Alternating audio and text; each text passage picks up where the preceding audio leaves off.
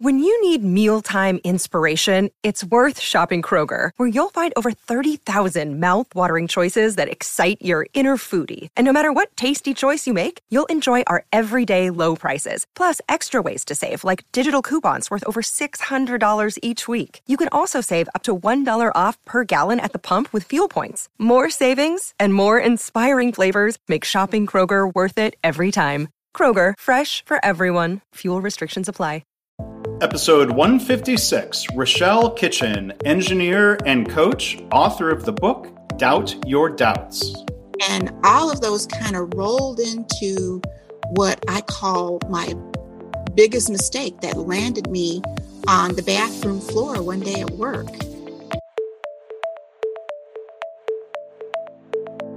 I'm Mark Graban. This is My Favorite Mistake.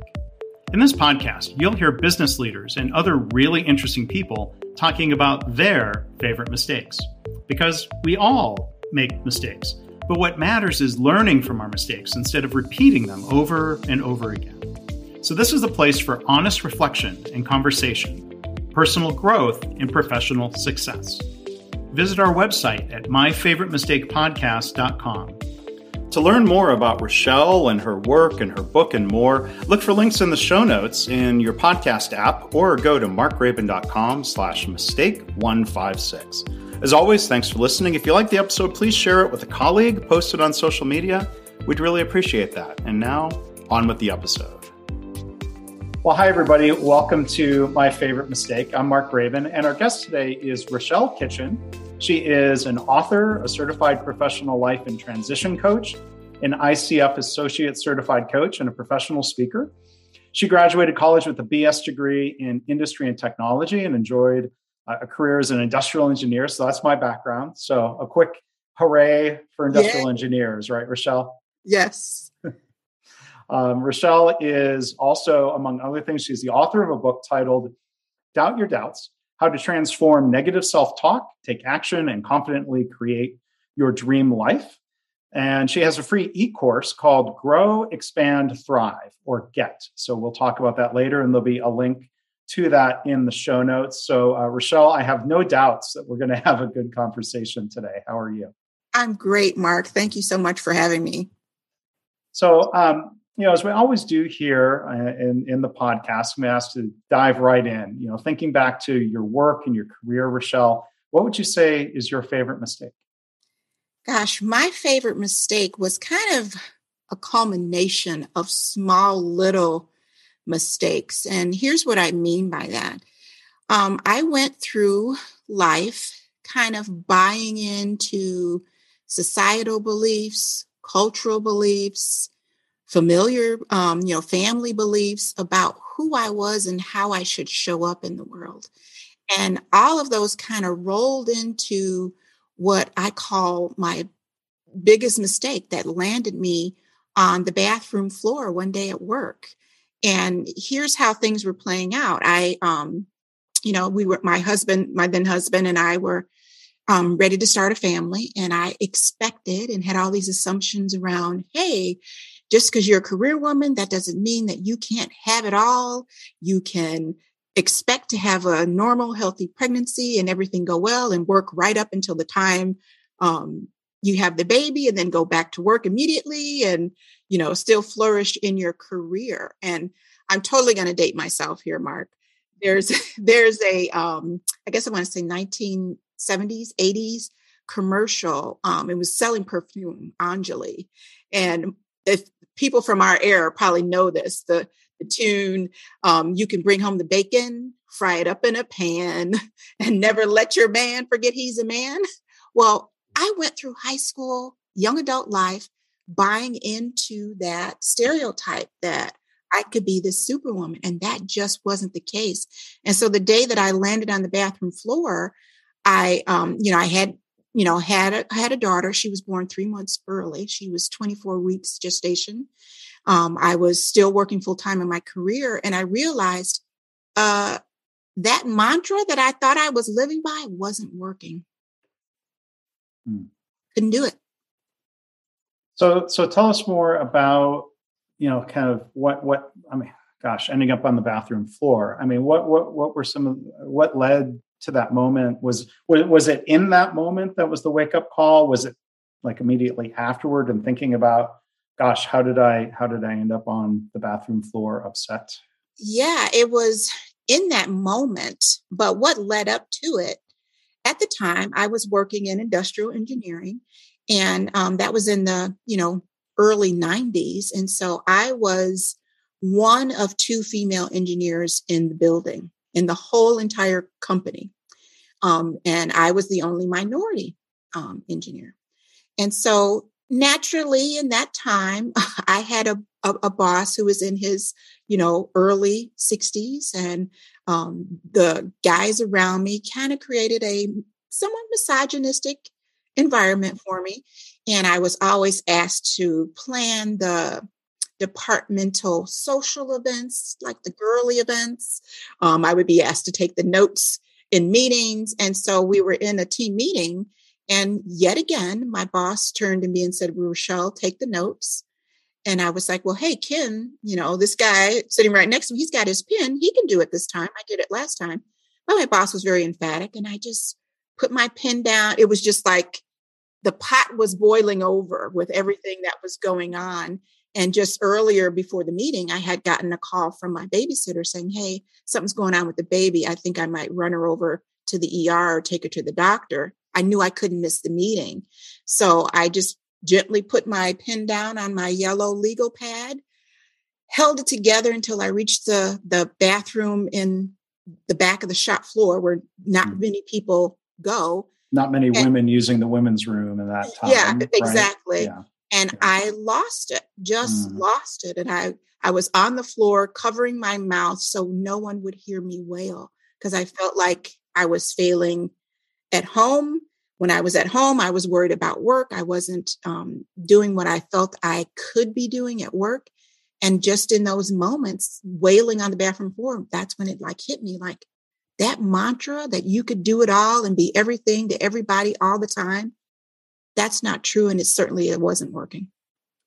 I mean, on its own, other than, as you point out, being asked to do quote unquote girly tasks instead of treating everybody equally or fairly. I mean, those things aside, was the work itself fulfilling for you at that point in your career, or were there concerns about that even?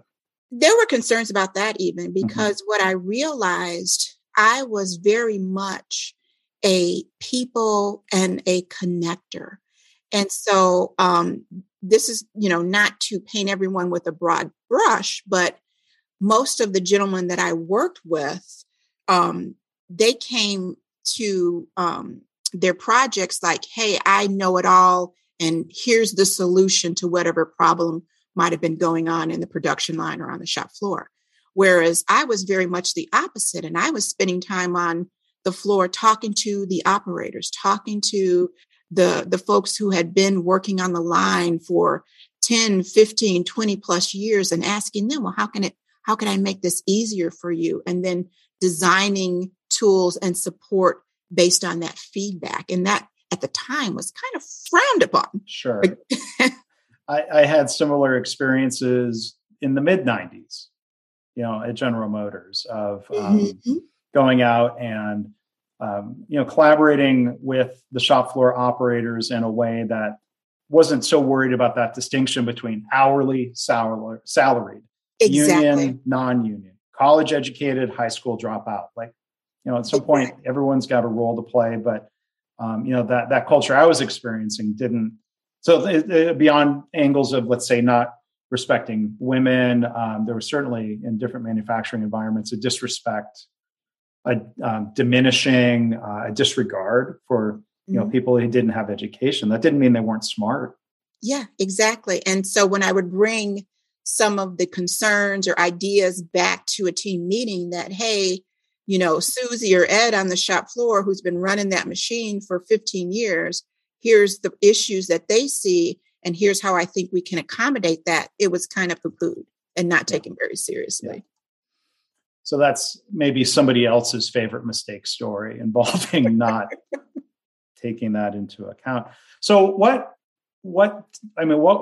adjustment? Well, first off, how was your daughter? I mean, there was that ER trip. Your daughter, she actually turned out okay. Yeah, she's okay. That's my miracle baby. She's, going to be 28 years old in a few weeks here. And she's, got double masters and finishing up her doctoral program. So she's a superstar.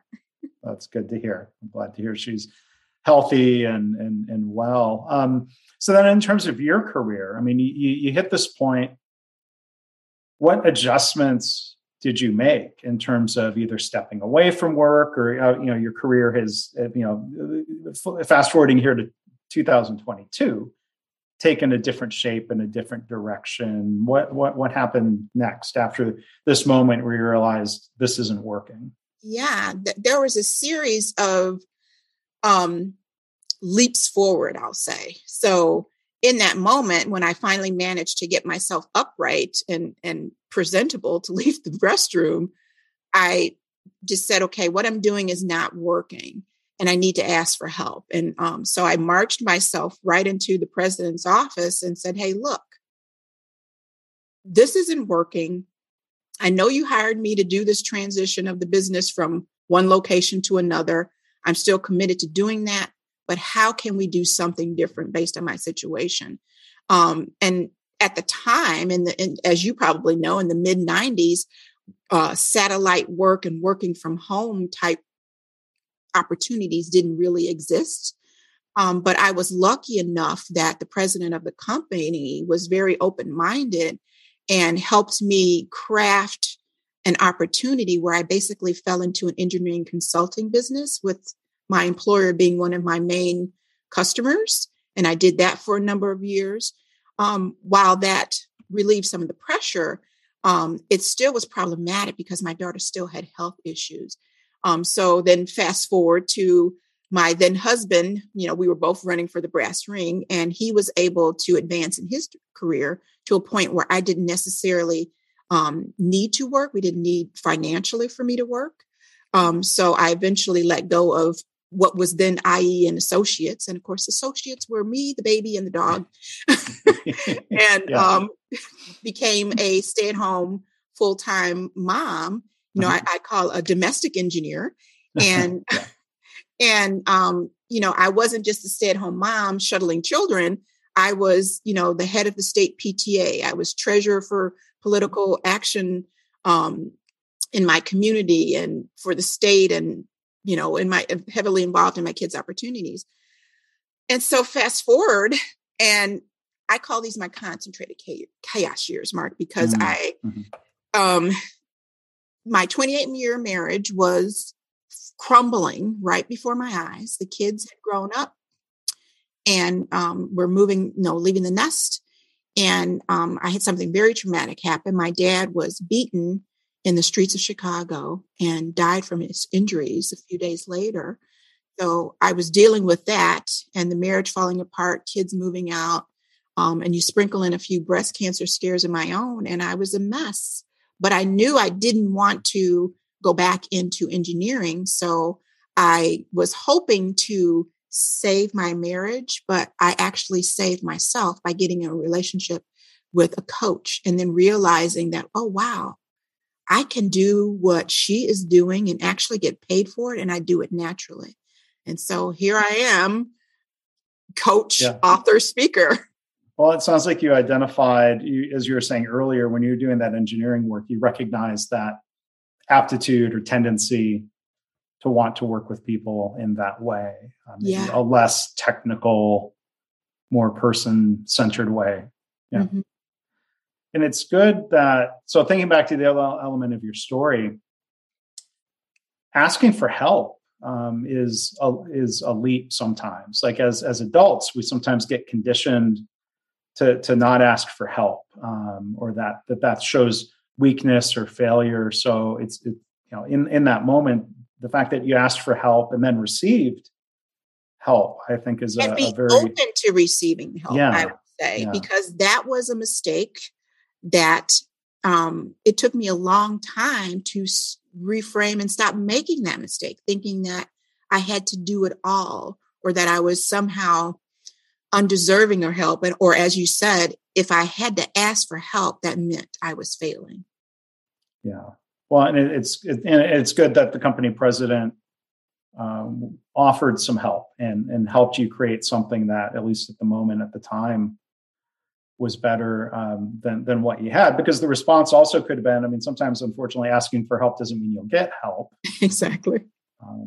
They might have told you to toughen up or whatever platitude would have. Yeah.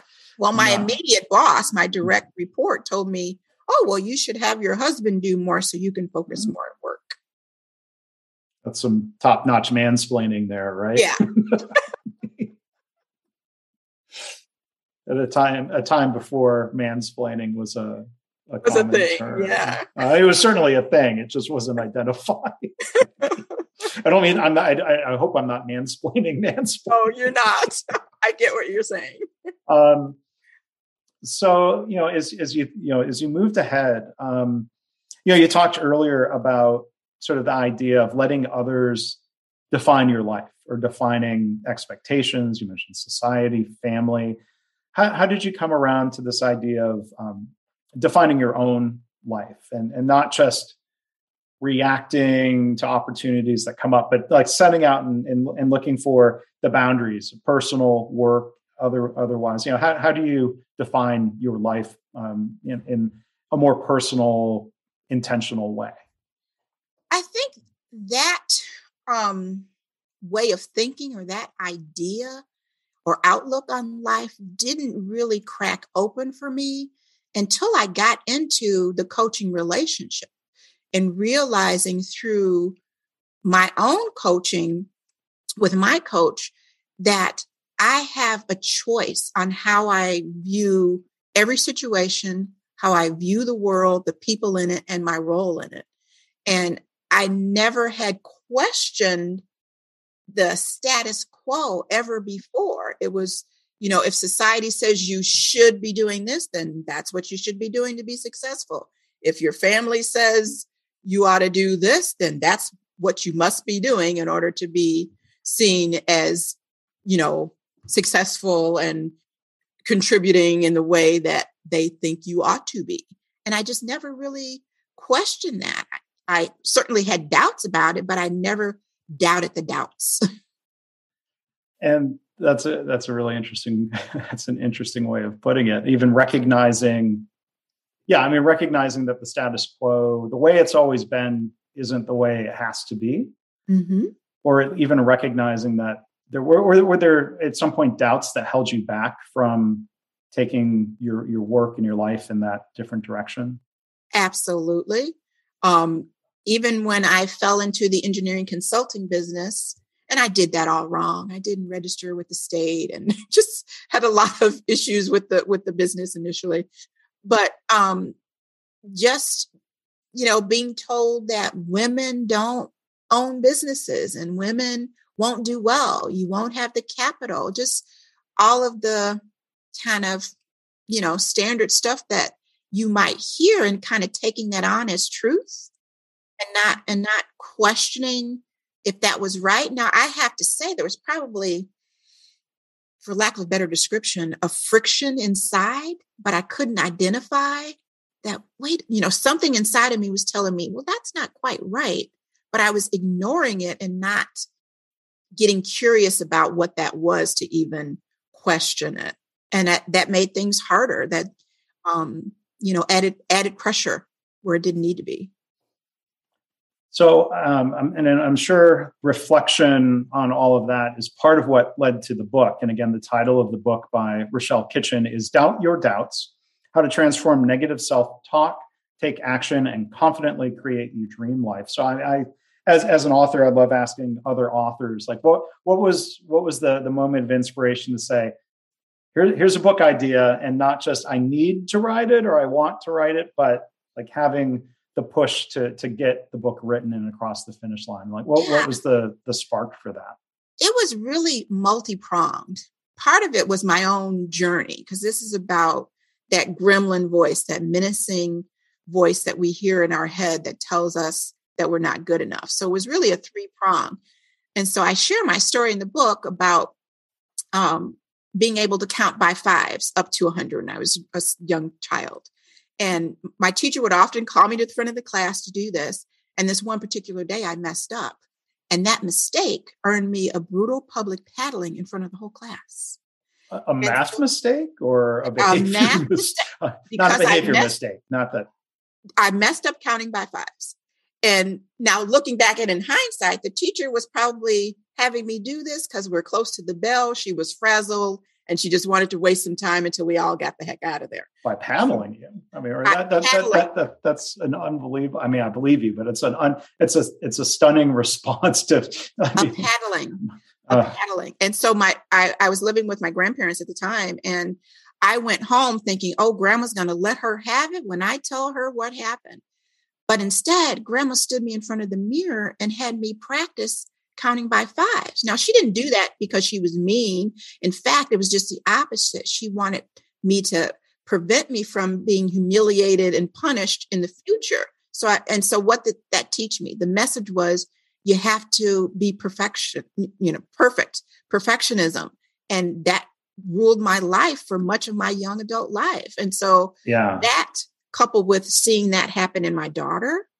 And then when 2020 hit and the pandemic, and people were really looking at, especially my clients were really looking at their lives and their careers and realizing they wanted to make a change. But what kept them from taking the step to do that was often that voice in their head.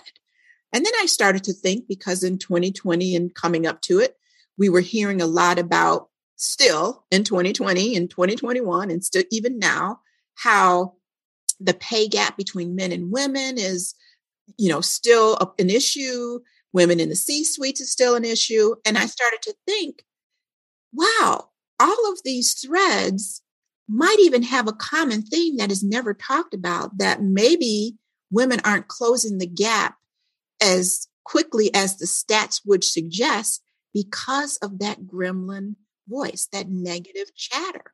And that noodling of those threads finally just said, you know what? I think I'm onto something. I'm going to research this and get this book out there. Yeah. And for those who, I encourage you to go check out the book on Rochelle's website and on Amazon. There's the illustration of the green gremlin being kicked. Kicked to the curb. But before we talk more about that, I'm still struck by just thinking of that response of somehow the teacher thinking that paddling was acceptable, or that paddling would somehow be motivating. And thinking ahead to workplaces, like when you were starting your career, when I was starting my career, also in the 90s, my goodness, the verbal paddlings were really common. And it struck me, even early on in my career, of wondering, like, how do you, to some of the senior leaders I saw, just yelling and belittling people and cursing and blaming people. Like, how do you think that's helpful? I just couldn't understand. I know, but it was, as you said, it was very much commonplace. And again, some of that had to do with their own experiences, their own upbringing, thinking that was the way to get results.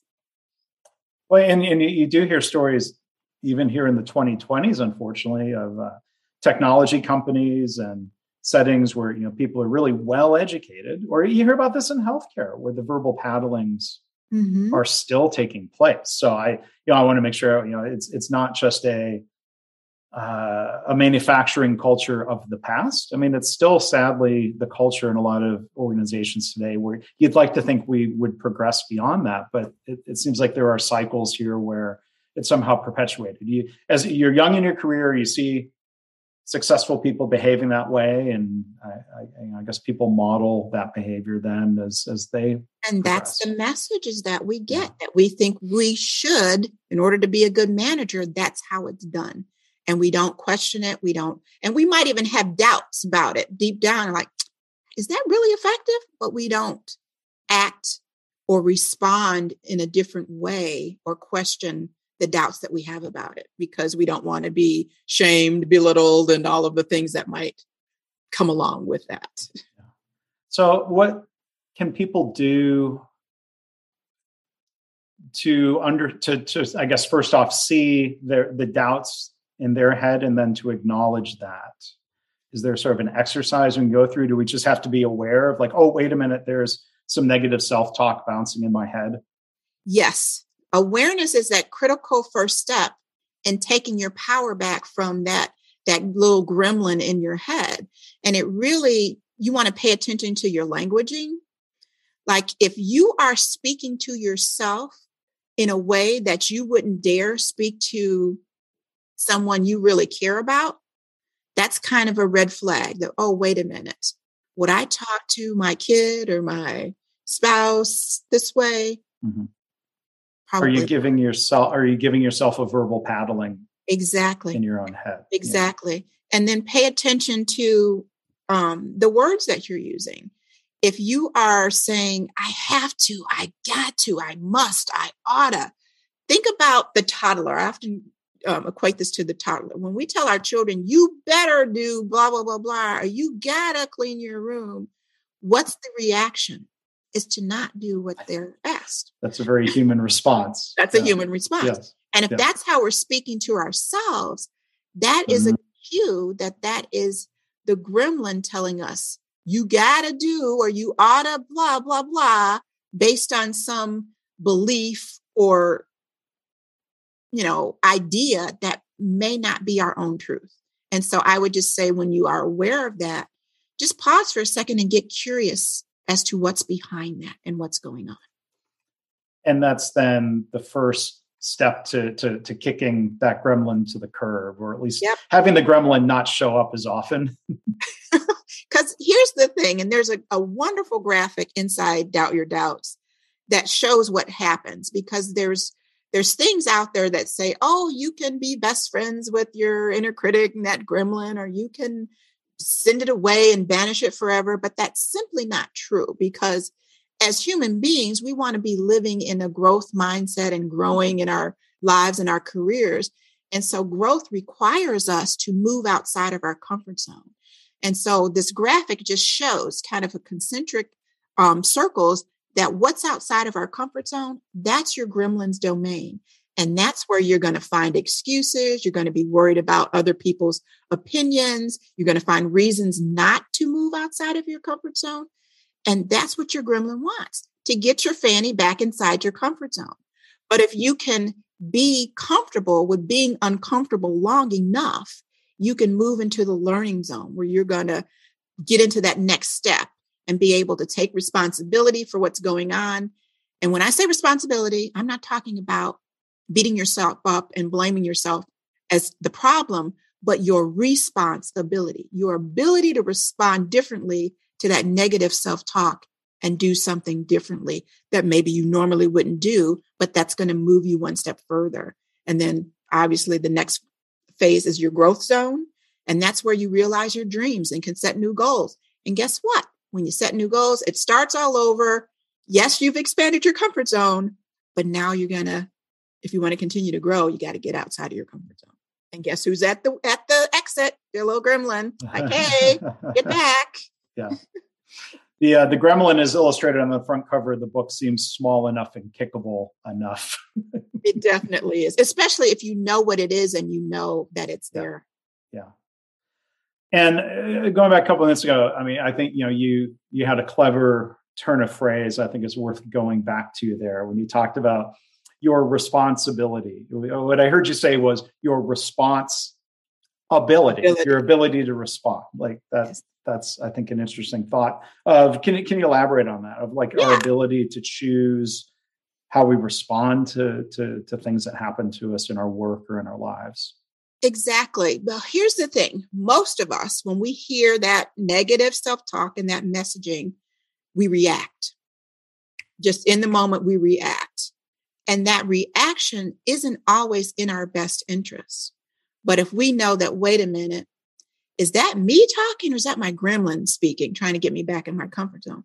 We can then take that responsibility and again, take the moment to be able to respond differently. There's a difference between reacting and responding. And responding is much more empowering and is much more likely to get you the results that you're looking for. Yeah. And that reminds me of, this might be an influence on you as well, because the book was really popular in the 90s and beyond. Stephen Covey's book, The 7 Effective Habits. I had a chance to see him speak once, and that was one of my key takeaways of learning to sort of create a more intentional response, of having a pause between stimulus and response, that we're sort of conditioned, or our brain has evolved to be reactive, but we also have the ability to sort of call time out, put a pause in there, and let the higher thinking part of our brain respond instead of that more primal reactive part of our brain. Exactly. Do you have other thoughts on how to better develop that habit? I often teach my clients, I talk about realizing that you've been hit and then leaning into the feelings. We often don't embrace what we're feeling, like, oh, I shouldn't be angry, I shouldn't be sad, or I shouldn't be worried, or I shouldn't feel overwhelmed, or whatever the feelings are. And so once you understand and you recognize that, okay, my gremlin's on loud and repeat, it's really working me, we pause and be okay with recognizing your feelings. Realizing you've been hit, your gremlins knocked you in the back of the head and you've been hit, and own your feelings. And then that way it allows you to work through those in a more healthy way versus,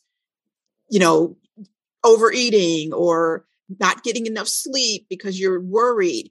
And so just recognizing those feelings. And after you've done that, then you can more objectively decide what you want to do. And here's the other thing.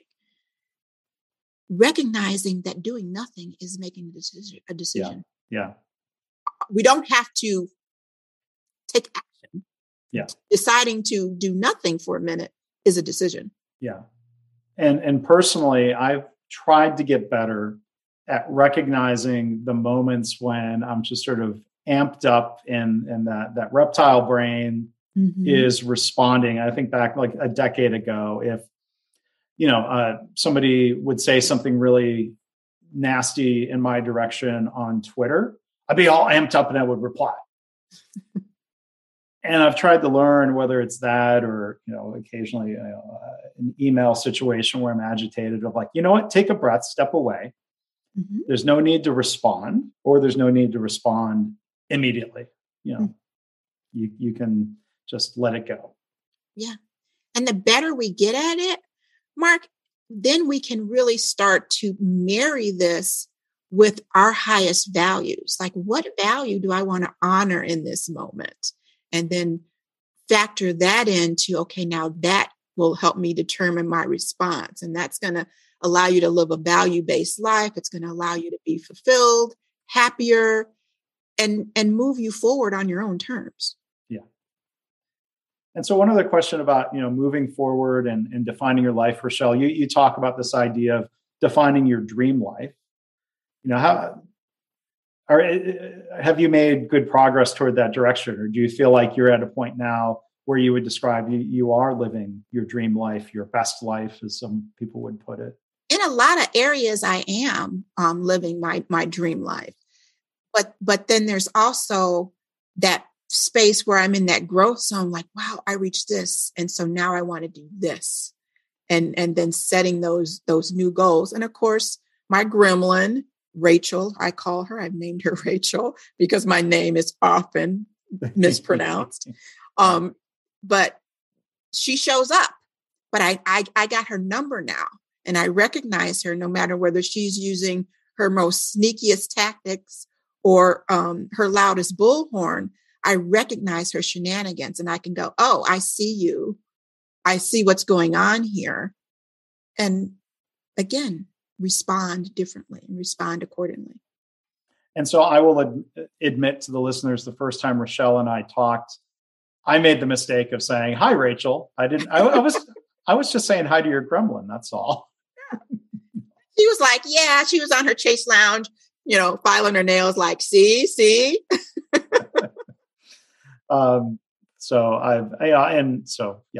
Small mistake, but at least not publicly. And thank you for gracefully correcting me on that. Like you said, I'm sure that's a daily It is. A daily thing. But Rochelle Kitchen, again, has been our guest. The book is Doubt Your Doubts, How to Transform Negative Self-Talk, Take Action, and Confidently Create Your Dream Life. I should have mentioned up front, another mistake is I should have mentioned Rochelle's website, which is levelupforlife.coach. And so that's the number 4, levelupforlife.coach. There's a link in the show notes. So I encourage people to go check that out and look more about the book. One last thing, Rochelle, tell us a little bit about the free e-course that you're offering. The acronym is GET. It stands for Grow, Expand, and Thrive. Yeah, it's to help you get the results that you're looking for in your life and really helping you see places where you may be being held back, places where you'd like to grow and expand, and then giving you a few tools to help you do just that so you can start to move toward that life. And it's a 7-day little mini drip course. You can do it within less than 15 minutes a day and get some amazing results from that. So I would highly encourage and invite everyone to take advantage of that. Yeah. Well, thank you for offering that. I hope people will check it out. And again, there'll be links in the show notes. So Rochelle, thank you so much for sharing your favorite mistake story. Thank you for sharing, your thoughts and reflections. I think it's really powerful to think about, this idea of doubts and how we can move beyond that. So I really, really appreciate you being here today. Thank you so much, Mark. It was great talking to you. Well, thanks again to Rochelle Kitchen for being our guest today. To learn more about her, again, you can look in the show notes or go to markraven.com/mistake156. As always, I want to thank you for listening. I hope this podcast inspires you to reflect on your own mistakes, how you can learn from them or turn them into a positive. I've had listeners tell me they started being more open and honest about mistakes in their work. And they're trying to create a workplace culture where it's safe to speak up about problems, because that leads to more improvement and better business results. If you have feedback or a story to share, you can email me, myfavoritemistakepodcast@gmail.com. And again, our website is myfavoritemistakepodcast.com.